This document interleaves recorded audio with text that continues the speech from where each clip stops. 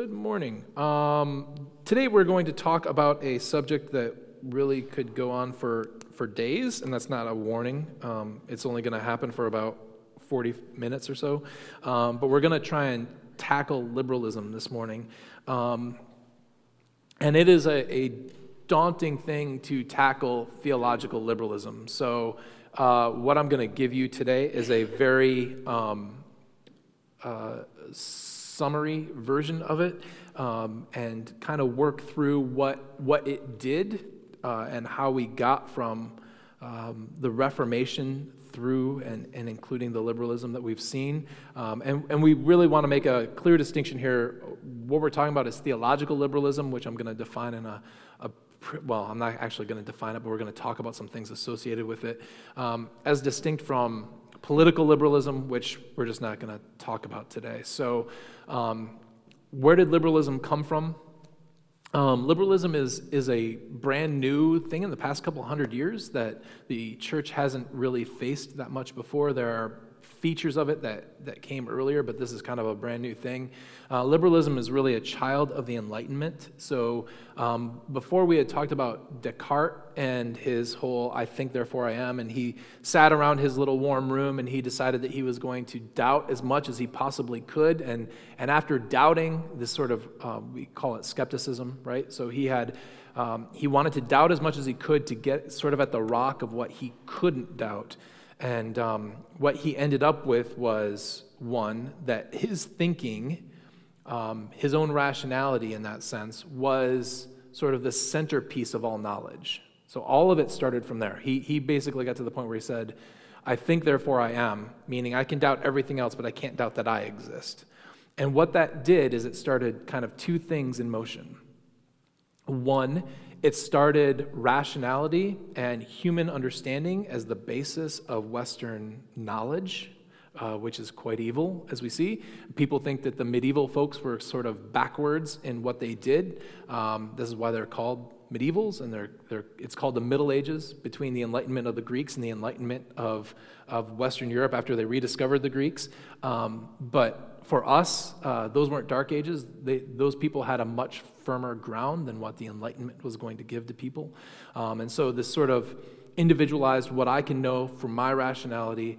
And the second piece of that is this idea that picking away at things is really the way to get at knowledge. And so what we want to do is to doubt as much as we possibly can, and we want to pick away at things and shove things that we can't know to the side so that we can get at the truth of what we can certainly know. And that wasn't liberalism itself, but that formed the basis of sort of the soil that liberalism was going to grow out of. It's a mix of the influences of German pietism, which we talked a little bit about, English deism and rationality, which basically led to, especially in Germany, something called historical criticism. And this basically was kind of flowing from the Reformation as well. So the Reformation had a slogan that was ad fontes. Does anyone know what ad fontes means? Font sounds like a fount, right? So it's sort of like the source of the water. It means back to the sources. And what the Reformation meant by that was, we're going to go back to Scripture. We're not going to stand on councils. We're not going to stand on the popes. We're going to go back to what the Scriptures have to say, and we're going to dig into those and find out what they say, which really does sound like the very thing that Luther did when talking about justification by faith. Is this was based off of, it came from him reading and thinking through the Psalms and thinking through the book of Romans. It didn't come from sort of external sources. It came directly from Scripture. And so what high criticism is going to do is at least part of it in the beginning, it's almost all history work.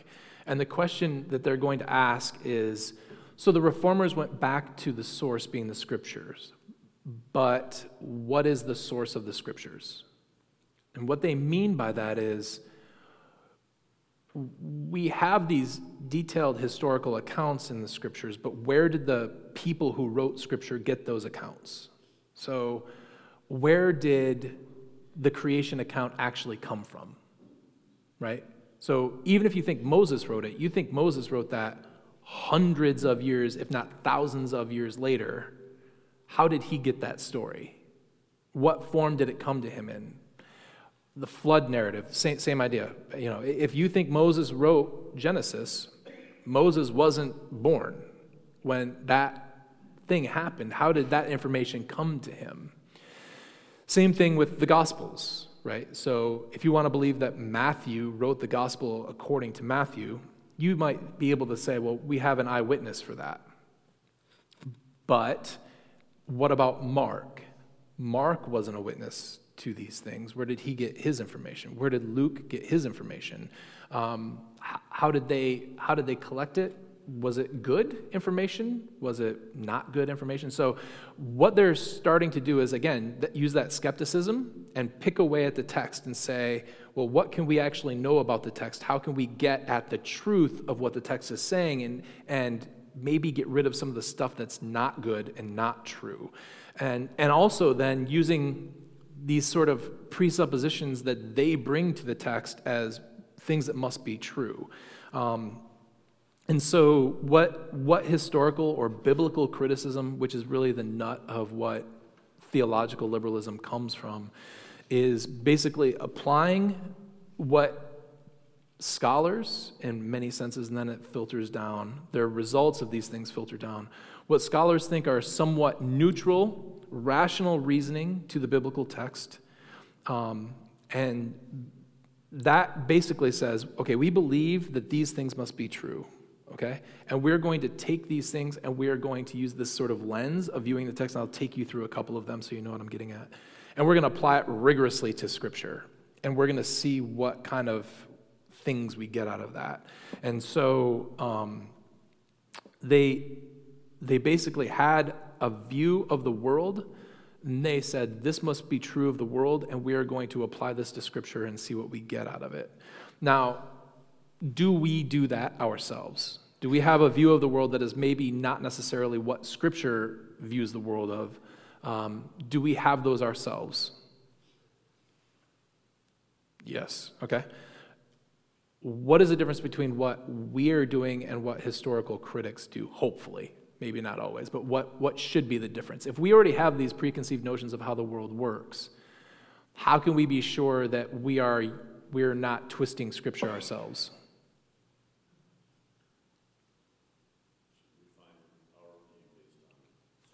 Right. So the deal is that you can't avoid that. So it's not like the liberal scholars here or the high critical scholars or biblical scholars were doing something untoward, right? At the very least, they were fairly upfront about their presuppositions coming into this, okay? So that's a good thing. The problem is that they didn't let Scripture tackle those. And again, you go back to Descartes, because Descartes was saying, hey, I'm the center of rationality. I know what is true because I can discover it. And they just kind of took this and said, well, then we need to critique the Bible in order to see what is true, in order to get it to give us up the truth of what it's saying, instead of themselves being critiqued by the Bible. And so that's always the challenge, is that if you have these preconceived notions, what you want to do is to let Scripture continually critique what you might think of, the way you view the world. Let Scripture critique that instead of prepackaging and forming Scripture to say what you want it to say. And that happens, frankly, all the time. It's tough. And so, but the liberals here were very clear that they had no interest in letting Scripture form them. They were going to basically rip Scripture apart to make it conform to what they knew already must be true. And so there's a number of types of what we call criticisms, okay? So when we say criticism, it's not like what Brother Doug always does to me without any provocation at all, and that is just be critical of who I am as a human being. That's not the kind of criticism what we're talking about. What we're talking about is this idea of we have this criteria, we've got these presuppositions, and we're going to take it to the Bible, and we're going to analyze it.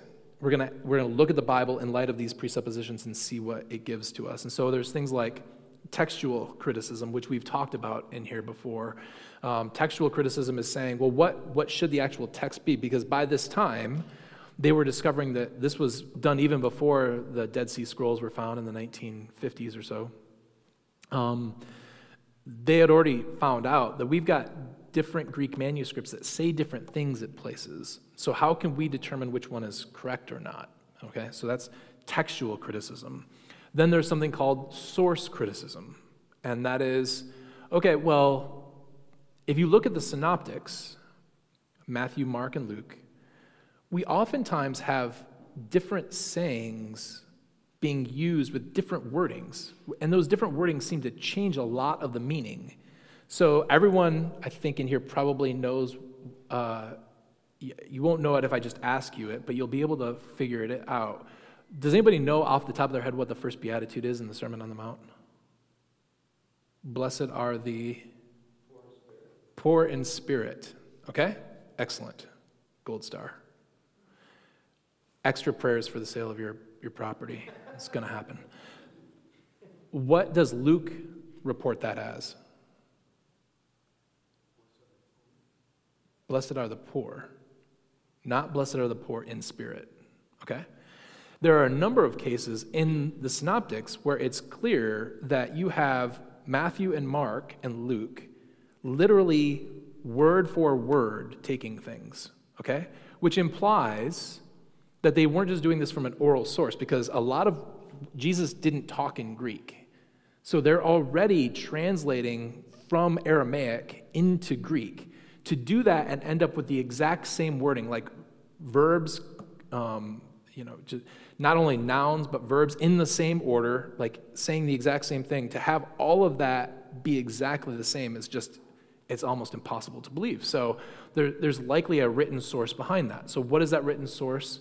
How do we get at it? How early is it? How reliable is it? Where did it come from? Because it doesn't appear to be Mark. It doesn't really appear to be Matthew himself. And so where do these things come from? This was also done with the Pentateuch. And so there's something else called a documentary hypothesis when it comes to the Pentateuch, which is just trash. I hate it so much. But this was the question. Where did these things come from? How did they get stitched together? How did they get put together? Matthew, even as an eyewitness, wasn't at everything that he records, right? So he has a record of the Transfiguration. You know who wasn't recorded in the book of Matthew as being at the Transfiguration? Matthew. Matthew has birth narratives. Matthew wasn't lurking, right? He wasn't born. He might have been born, but he wasn't there at the angelic pronouncements and things like that. So where does he get that material? Then there's something called form criticism, which is basically saying, well, we have these sayings of Jesus, but they are put together by people for the church, right? And so the church oftentimes rearranges the form in which these sayings happen for their own good. So let's take that form apart and see what Jesus might have actually said. There's redaction criticism, which is looking at how things are edited and put together. There is literary criticism, which is looking at how Matthew, Mark, Luke, and John and other people develop stories within Scripture. There's canonical criticism, which is looking at like how does what is the book of Judges adding to the canon? Not just why is it there for the book of Judges' sake, but how does the book of Judges play with other documents within the canon and things like that? There's rhetorical. We came up on something close to this when we are in our community group when we were going through Joshua's last speeches to the people of Israel. And one of the questions was, in that speech, he begins by relating all of the work that God had done for the people of Israel and some of their very poor responses to that before he then turns and says, will you follow the Lord? Okay? And the question that the guy asked was, why does Joshua do it in that order? Why not ask the question first and then recount what the Lord has done? It's basically rhetorical criticism. It's asking, why do the authors put the things that they do? What are they trying to get out of a response from people? Okay, so all of that is daunting. It overlaps one another. It takes centuries and continents to kind of cover. I do want to talk about some features of it. And one of the features is this. Text can be seen and used in many different ways, okay? And this is, by the way, part of the good that a lot of this criticism did. There's hardly ever one thing that any text can tell you. There's almost always multiple things, if not an infinite number of things that a text can tell you. So if you go to Jesus' triumphal entry, right? There's a number of different questions that we can ask of that. The report of it in Matthew and, let's say, Luke are two not completely different, but they're slightly different things, okay? And so we can ask, why is Matthew reporting this differently from the way Luke and Mark report it? Why is it different? How is it different? Why does Matthew, by the way, include both a donkey and a colt? So if you go back and you read that account, Luke says that there's a donkey. Matthew records there being both a donkey and a colt. Why does he do that? Does that imply that one is wrong historically and the other is right? Were there two things there and Luke only records the one? Does Jesus then ride on both somehow? I don't know how he does that. Probably one foot on one foot on the other, like he's in Cirque du Soleil coming in, and that's actually why people were clapping for him, right? Or is Jesus just riding on one, but why would Matthew include two? So there's a number of things to ask for that, but you can do something even more important. What does that triumphal entry do for the plot of Matthew? And so when we talk about the plot of Matthew is clearly working toward a crescendo, right? This antagonism between the chief priests and elders and Jesus himself. How does the triumphal entry play into that? And bringing along the crowds with him, what does that do? It's clear that Jesus is well respected. What does that do for the plot of Matthew? How does it develop the person of Jesus in Matthew? Like we're being given a picture of who Jesus is. How does the triumphal entry change what we thought about Jesus up to this point in the Gospel of Matthew? So there's all kinds of good questions that you can start to ask, and a lot of these criticisms help us ask those questions, so that it's not all bad. So you can look at text in a number of different ways, and the second thing is presuppositions that you bring to the text is going to carry a ton of weight. They will influence the way you view those texts. They just do. And the more you realize that and the more you know it, the better you're going to be at reading texts. And at the very least, these are two good features that come out of this. There are some incredibly bad things, though, that came out of liberalism. And so we're going to talk about three of those things. First, the first bad thing that came about was the straightforward challenging of authorship of things. Now, it started somewhat, in my view, innocuously. So all the way back in the 1600s, people were saying, I don't know if Moses wrote the Pentateuch. Okay, so traditionally, not just Christians, but Jews held Moses wrote the Pentateuch, right? Why might we question whether Moses wrote the Pentateuch? Because he dies. That's like one with a bullet, right? Like, unless his hand came up out of the grave, which he didn't, he was buried in a tomb, but that's even stranger, right? And wrote his final bit, or God told him, this is what you're going to write, Moses. Moses died. No, I don't want to do it, right? But so we come to that and we're like, okay, maybe it's just those segments where Moses is quoted as being the most humble man, right? That's a strange thing to write about yourself, okay? So there's a lot of people who are like, that doesn't sound right. So are there other reasons why we might think that Moses didn't write this? And a lot of these things come down to vocabulary and style. So we can track where people use words, how they use words, and this was a feature of the Enlightenment. This was actually done, I don't have the name of the document in front of me. It's called the Donation of Peter, where there was this Greek document written that supposedly talked about how the church was donated this piece of land by the apostles and things like this. And using this kind of stylistic understanding, they're like, that was just a complete fake. It was a forgery done in the 14th century instead of the 2nd century like you guys claimed. And so it can be done in a good way. For Moses, I don't think it's that big of a deal, right? So, and the reason why I don't think it's that big of a deal is because, yeah, tradition holds that out, but Moses is nowhere claimed to be by Scripture the author of those things, right? We have the record of things that happened to Moses quite a bit, but it never says Moses wrote these things down, right? It says Moses preached these things in Deuteronomy. Moses spoke to the Lord in this way. We have inside information on what those are, but he could have passed that along to Joshua. He could have passed it along to a number of people. So I don't think it's that big of a deal.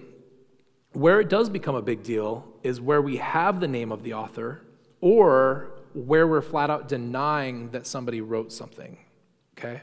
And so we get up to Paul, and there are, in the most liberal sectors of Christianity, there are now only 4 what they call undisputed books of Paul. Anybody want to take a stab and guess at what those 4 undisputed books are? Romans is absolutely undisputed. No one doubts that Paul wrote Romans. You've got to, you're not even, you can't be in the academy if you think that Paul doubted that he wrote. You probably can. Duke will probably take you, but most other places wouldn't. So Duke's actually a decent divinity school. No, Ephesians is not. 1st and 2nd Corinthians, yes. And one more. He's angry. This is probably why they like it. Galatians. Those are it. Everything else, they either call disputed or they talk about as though Paul could not possibly have written them. And that includes books like 1st and 2nd Timothy, especially 1st and 2nd Thessalonians, which the academy doesn't like. And I say the academy, this is the most liberal form of the academy, because they look at the vocabulary that's being used, okay? So while I would probably date Galatians before any of the other books, I think 1st and 2nd Thessalonians for conservative people are dated really early, and 1st and 2nd Timothy are dated really late. But they look at the material that's written about, they look at the vocabulary that's used, they look at the emphases of these books, and they come back and they say, well, if Paul wrote Romans, 1st and 2nd Corinthians, and the book of Galatians, he could not possibly have written 1st Timothy. Because in no place in those books does he seem like he cares about the organization of the church like he does in 1 Timothy. Because he doesn't use this word and this word and this word and this word. Now, the problem with that is that all of a sudden when you start to jettison those things, you can then say, well, those books are not authoritative, right? Because the reason why they're authoritative is that Paul wrote them.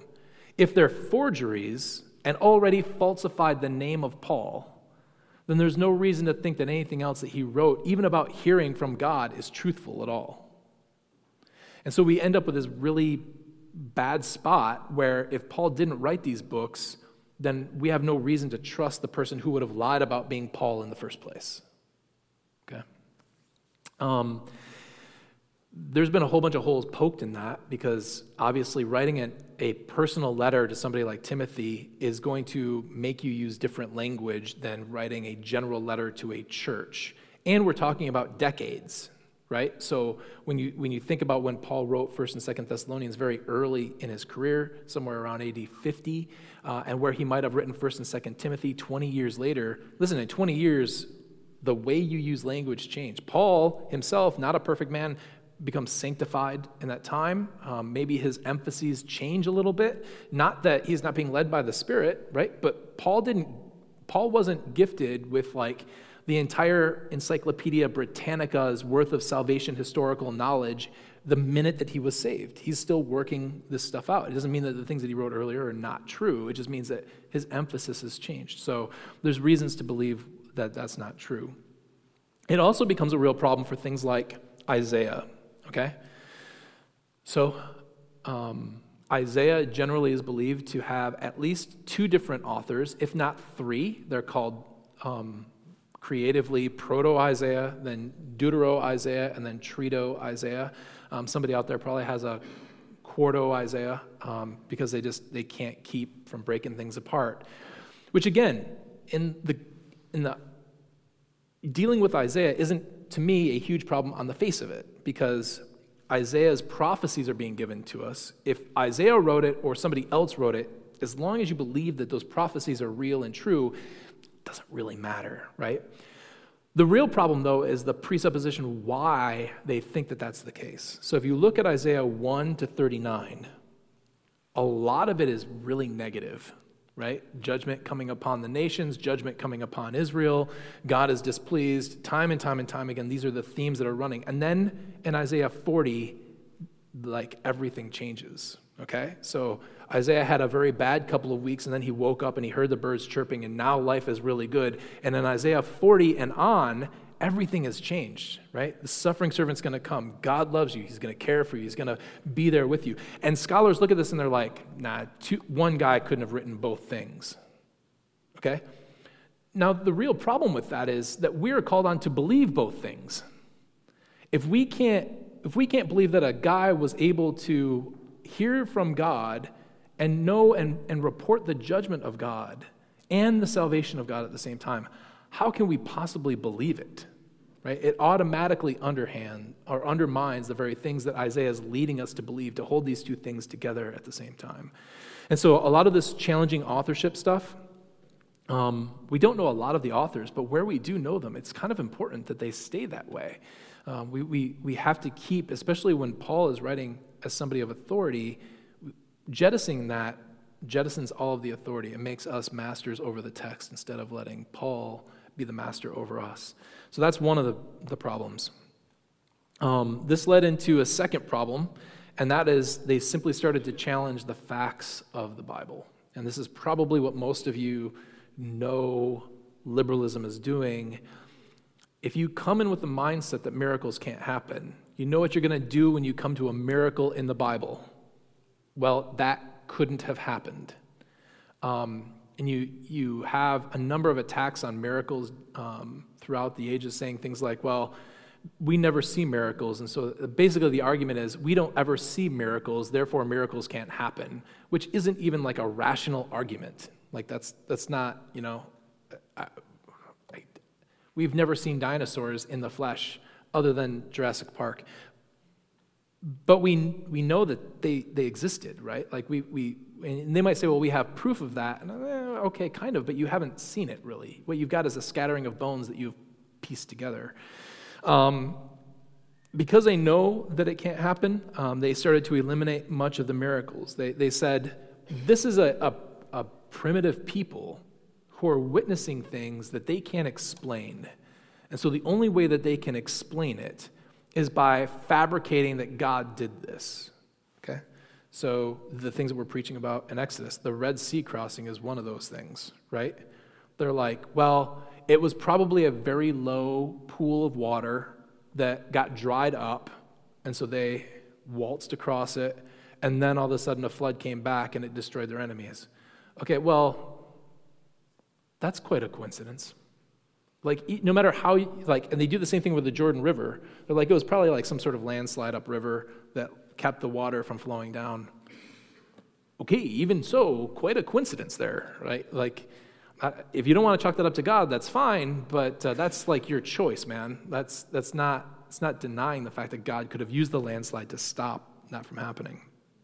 So they kept doing that with miracles, and then they also did it with one other thing. Does anybody know the other thing that would have caused people who don't believe in miracles problems?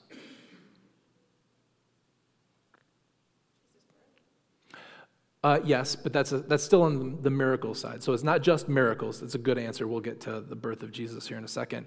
It's and not in October or November. We'll get to it in December, like God intended. No, we'll get to it later today, actually. Not just in miracles, but what else would they say can't happen?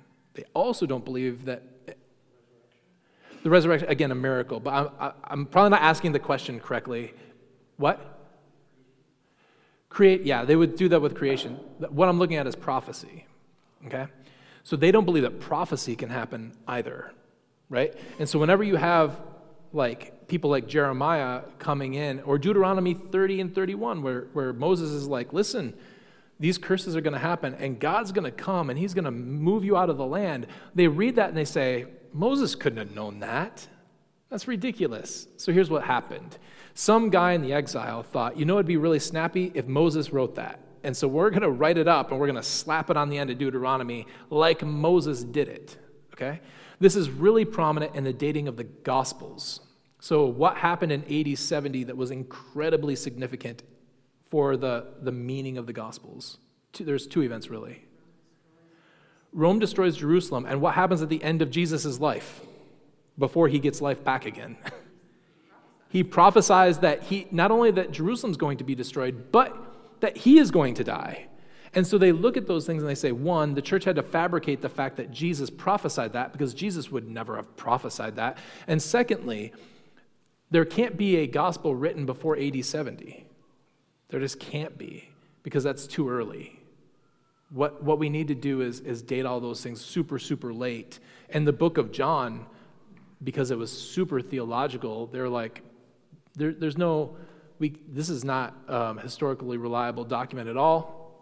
Probably not before the middle part of the 2nd century, which scholars were super, the best part about that, scholars were super confident in that.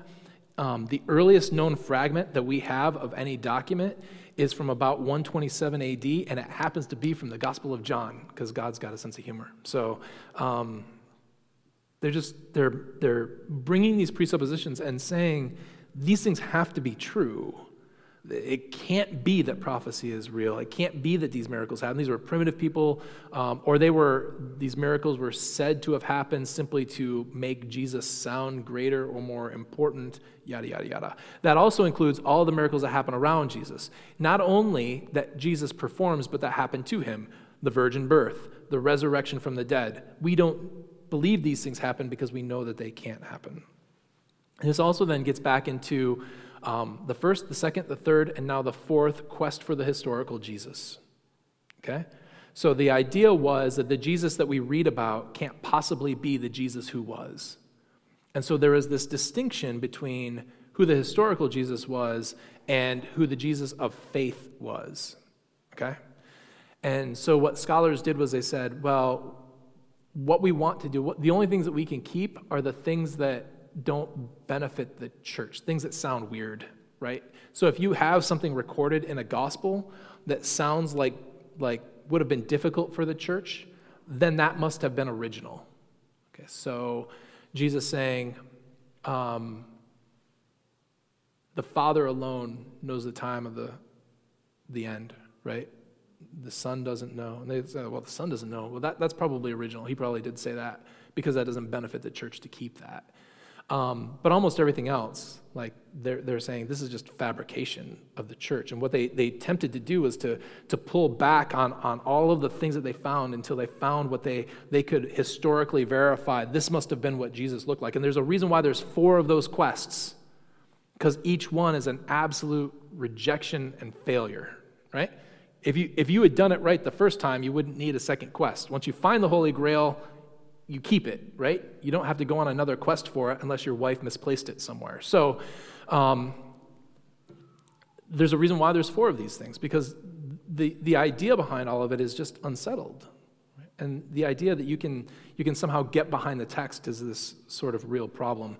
There's a quote from a man named George Tyrrell. Harnack, he's going to be mentioned here, was one of the guys in the quest, and he says, "The Christ that Harnack sees, looking back through 19 centuries of Catholic darkness, is only the reflection of a liberal Protestant face seen at the bottom of a deep well." In other words, they wanted a Jesus that looked like them. And so all they did was get rid of all the stuff that made them uncomfortable, all the things that they didn't like. And what they were left with is just a Jesus who said, go be a really good person, because that's what they thought Jesus should be like. So they not only challenged the authorship and therefore the authority, they challenged the facts and therefore the history. The next thing that happened was just challenging history itself and the importance of history. This is the work of pretty much one man in the early part of the 20th century, 1920s or so, named Rudolf Bultmann. Rudolf Bultmann wrote this incredibly influential work on Romans, in which he starts this process of saying, you guys are worried so much about history. History doesn't matter that much. What matters is sort of our existential reaction to the gift of God. And so he went through this process that was typically known as demythologizing, which sounds like it's our cup of tea, right? Getting rid of the myth of the Bible. But what he meant by that was ignoring the myth of the Bible, okay? So those myths are there to teach us something about God, and what really matters is what we get from it. What really matters is how we interpret it. Does it matter if Jesus was actually resurrected or not? No. What actually matters is what that does for us, okay? And so it sounds at first like that's a noble thing, because he doesn't really want to mess with the text all that much, although Bultmann does a fair amount. But what he actually ends up doing is worse somehow, because he basically argues that the history of the thing doesn't matter, and it just matters like that you have this sort of existential feeling after you read the text of what God is doing for you. Well, I mean, Paul's really clear, right? I mean, it's hard. I would like to say, I'm sure that Rudolph wrote at some point in time something on 1 Corinthians, but it would have been really hard for him to deal with Paul saying, if Jesus wasn't raised from the grave, then none of this means anything, right? Like he is really firm on the fact that the history of the thing matters. It's not inconsequential. So what Bultmann tried to do was make Christianity like every other religion. And this is the real difference between Christianity, and one of the major differences between Christianity and every other religion is the fact that Christianity is rooted in something that happened in history, right? You could take Islam and you could remove Muhammad from it. And you could say, does this actually impact what Islam says? And in a certain way it would, but Allah, according to their view, could have revealed this to anybody, right? It's just a dictation that he heard through an angel in a cave. It could have been anybody. He could have picked a different prophet to use, not just Muhammad. And so the historical nature of what happens to Muhammad isn't actually all that important to the core of what Islam is actually saying. That's not true of Christianity. Christianity needs something to have happened in history for it to be true. Otherwise, it's completely rejected. So again, these things are really bad. The response to these things were good. First, critiques were critiqued, right?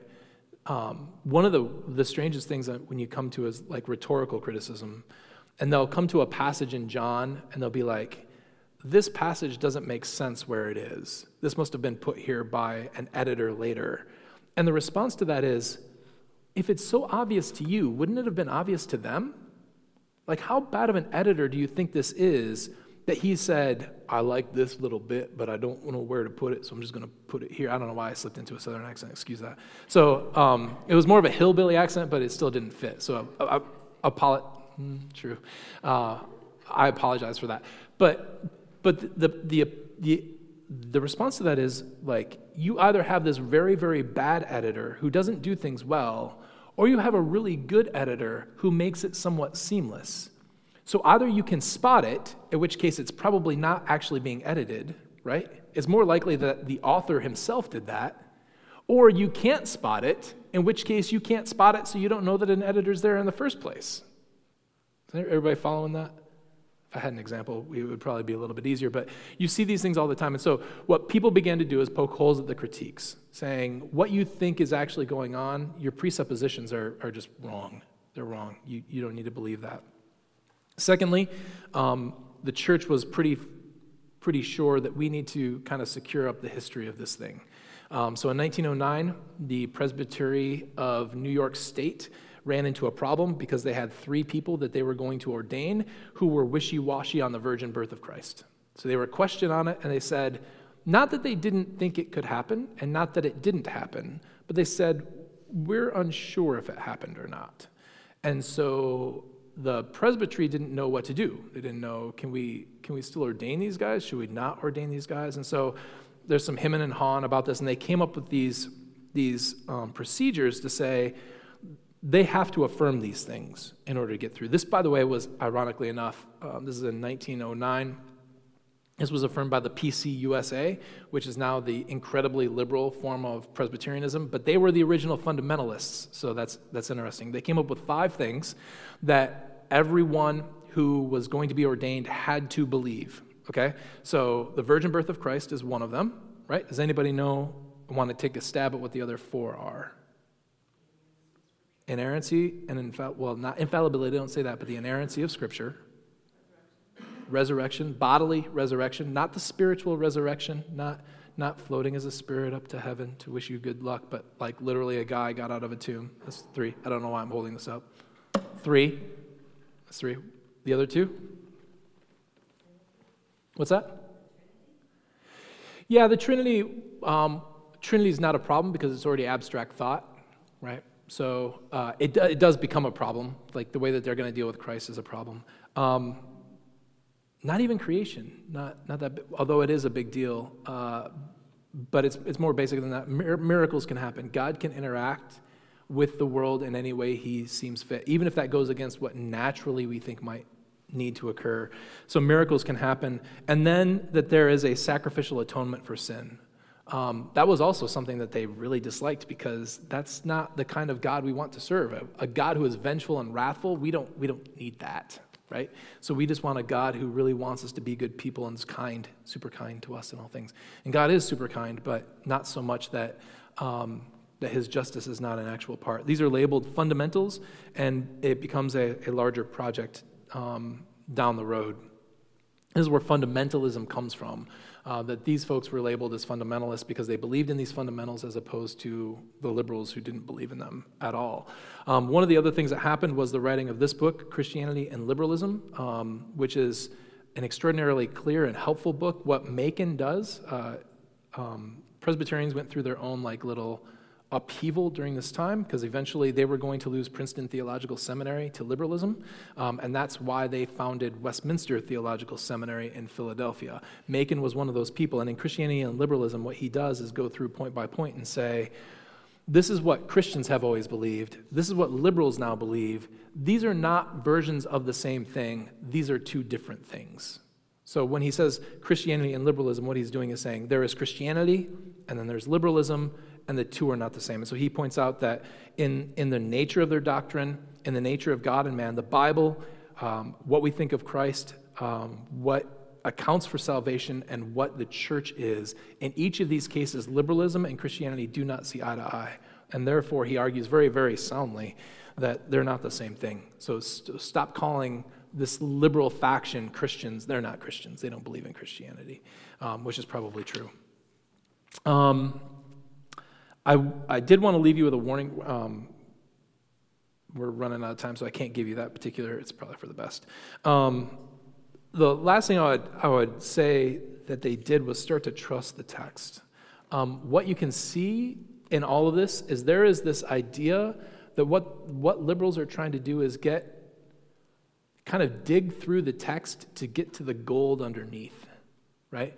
So we do want to historically know what happened, and we want to know the truth of what happened. And what they thought is that they needed to sort of get behind the text to see what that was. We want to know who Jesus really was, and they thought that they had to get behind the myth to see what that really was. They thought we want to know what the Bible really says, and so we've got to clear out the myth and the error of what was placed there. And that's a really bad way to go about living life as a Christian, right? The Bible is given to us as the treasure. The Bible is not dirt for us to sift through so that we can find the diamonds or the gold somewhere in there. Sometimes we use that kind of language, but what we mean is you are digging in Scripture because Scripture itself is the gold, right? Scripture itself is the good thing. We're trying to find the good. We're not shuffling Scripture off to the side and saying, okay, well, we can ignore this bit of the rubbish so that we can get at the good stuff. And they're just always saying that there's something better than Scripture out there. The Scripture is keeping us somehow from knowing what the truth is. Scripture is keeping us from knowing who the real Jesus is. Scripture is keeping us from seeing the goodness of who God is because it talks about these silly miracles and virgin birth and resurrections and Red Sea crossings and all that stuff. But to be really rational people, we need to get rid of that. And part of this is tied into, well, we're this kind of people now. We're modern people now, and we can't believe in that stuff. The church has always fought that, right? This is exactly what the Greeks would have said to them at the beginning. We're Greeks. Somebody rising up from the dead is dumb. No one can believe that. And the church was like, all right, well, that's what happened, so either believe it or not. And so when we look at modernity, we're not this is not a new issue, or postmodernity. It's not a new issue. It's the same thing the church faced. People looking at us and being like, no one believes that. And the answer is not to say, well, let's make it palatable, right? The answer is to say, okay, but this is true nevertheless. And we proclaim and we let the Spirit of God work. So the one thing I would caution you about, and I think it's a good example, but we can't go into it today, is be very wary of accusing people to the left of you of being liberals, okay? So there are plenty of people who don't read the Bible the way we read them, who still hold to the inerrancy and the infallibility of the Word of God. And they might be theologically left of where we are, but you better make sure that they are actually denying something fundamental before you go labeling them. Because again, if you listen to Macon, if we're going to call somebody a liberal and say that they're unorthodox, which I've heard people use for things that I just don't think is quite appropriate, you've got to be really careful about throwing around that kind of language, okay? So liberalism, you can tell these are people who are just out there saying, well, the resurrection didn't happen, and the Word of God is just, it may or may not be what we have in front of us, and we're basically the people who figure that out.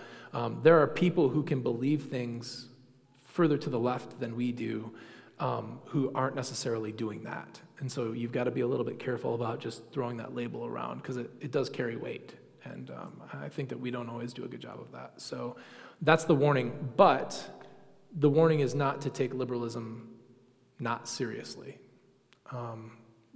This denial of the authority of the text of God is a harbinger of bad things. And so we need to be very careful about it. So, all right, quick questions or long questions. Yes, ma'am. So you just said there's some people that think theologically to the left, and I know you said you couldn't go into. I'm not going to go into the example was a different thing altogether, but I would say things like we might view egalitarians that way, and we might be able to go to 1 Timothy 2:11, 12, and so on, and say, well, they're not handling that text correctly. There are egalitarians out there who handle those texts as though they are authoritative, but there's a difference between denying the Word of God and interpreting it differently, okay? And so they are very clear that they are interpreting it differently. And they still think that it is the infallible, inerrant Word of God, but they're handling it differently. Is their interpretation wrong? Yes. Yeah. So, I mean, because we're not there, right? We can believe that they're wrong in that, even though we would think that is a liberal position, because the further left you go, the more normal that position becomes. But that doesn't mean that they're necessarily liberals who are denying the authority of the text. It reminds me of a joke where somebody asks somebody if they believe in infant baptism, and they say, "Believe it? I've seen it." It's the same way with, like, I know that those people exist because I've read them, and I don't agree with their interpreting the words. They're saying the words say something different in the Greek. They've got reasons for that. Not bad reasons. I don't think that they're great reasons, but not bad reasons. The context of the book and where it happens. And so they're arguing from the book. I think that we would say that they're wrong. But I don't think that I would want to say, but they don't care about inerrancy or something like that. And that's actually particularly the issue.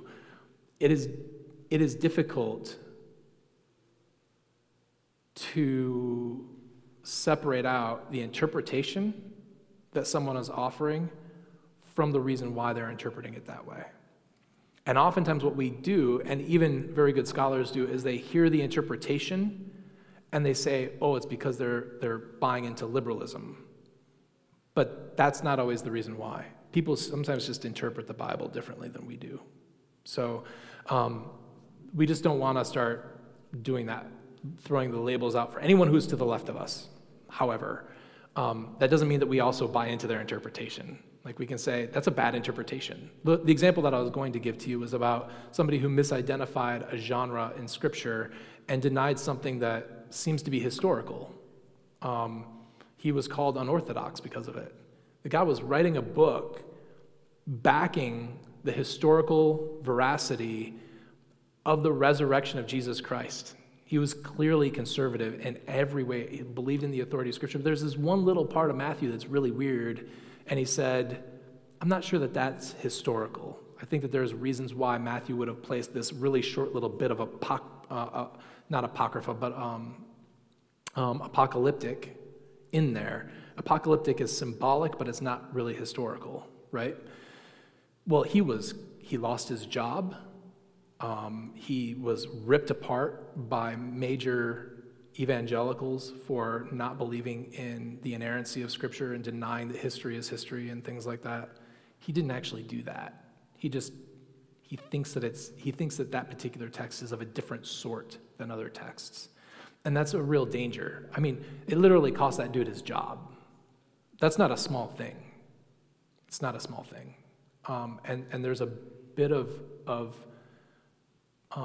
personal damage that goes along with that his reputation in evangelical circles is sort of soiled now because of that.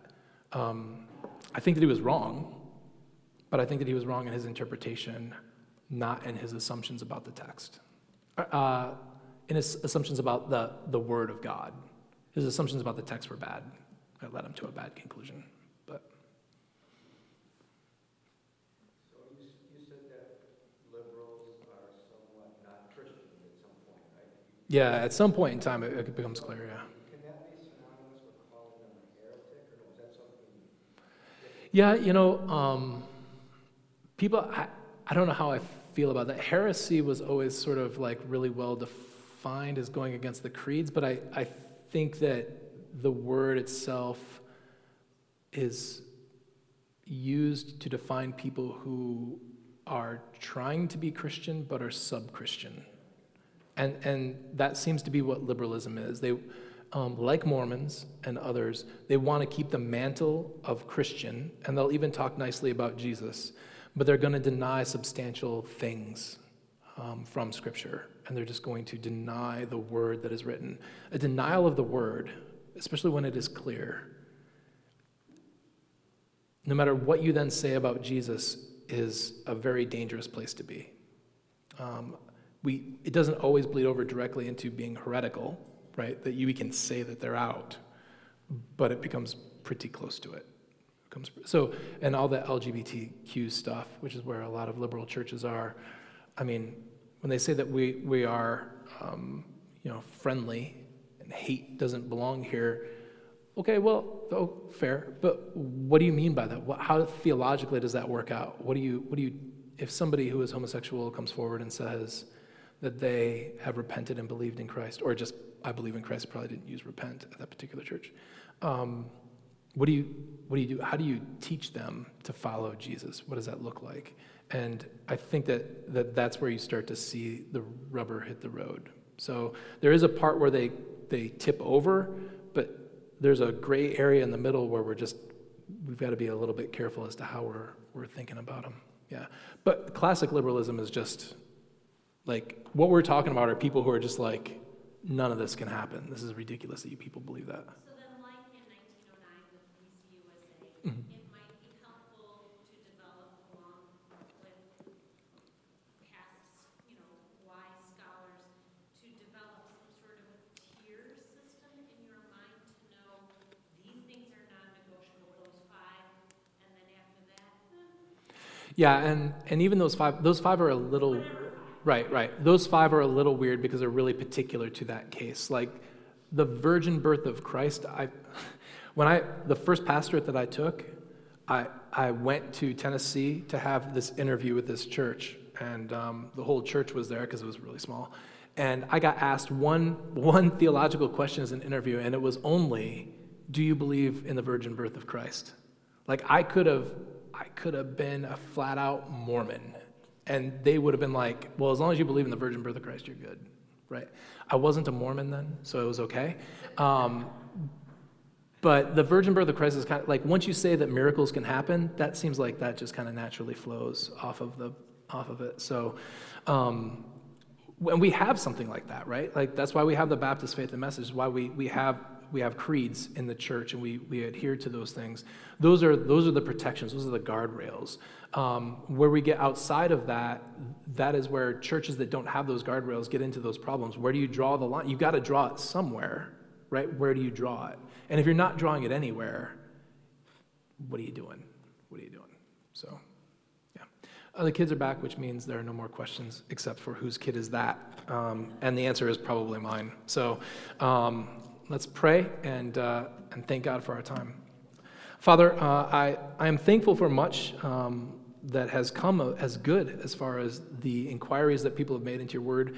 At the same time, Father, we know that much damage has been done to your word, especially in Western culture, by a number of these scholars and critics. And we pray, Father, that you will keep your people safe from these things, that we will hold fast and tightly to your word, that we will love your word, that it will be a lamp unto our feet, a light unto our path, that we will view it as pure and holy and good for the spiritual growth of your people, preparing us for every good work.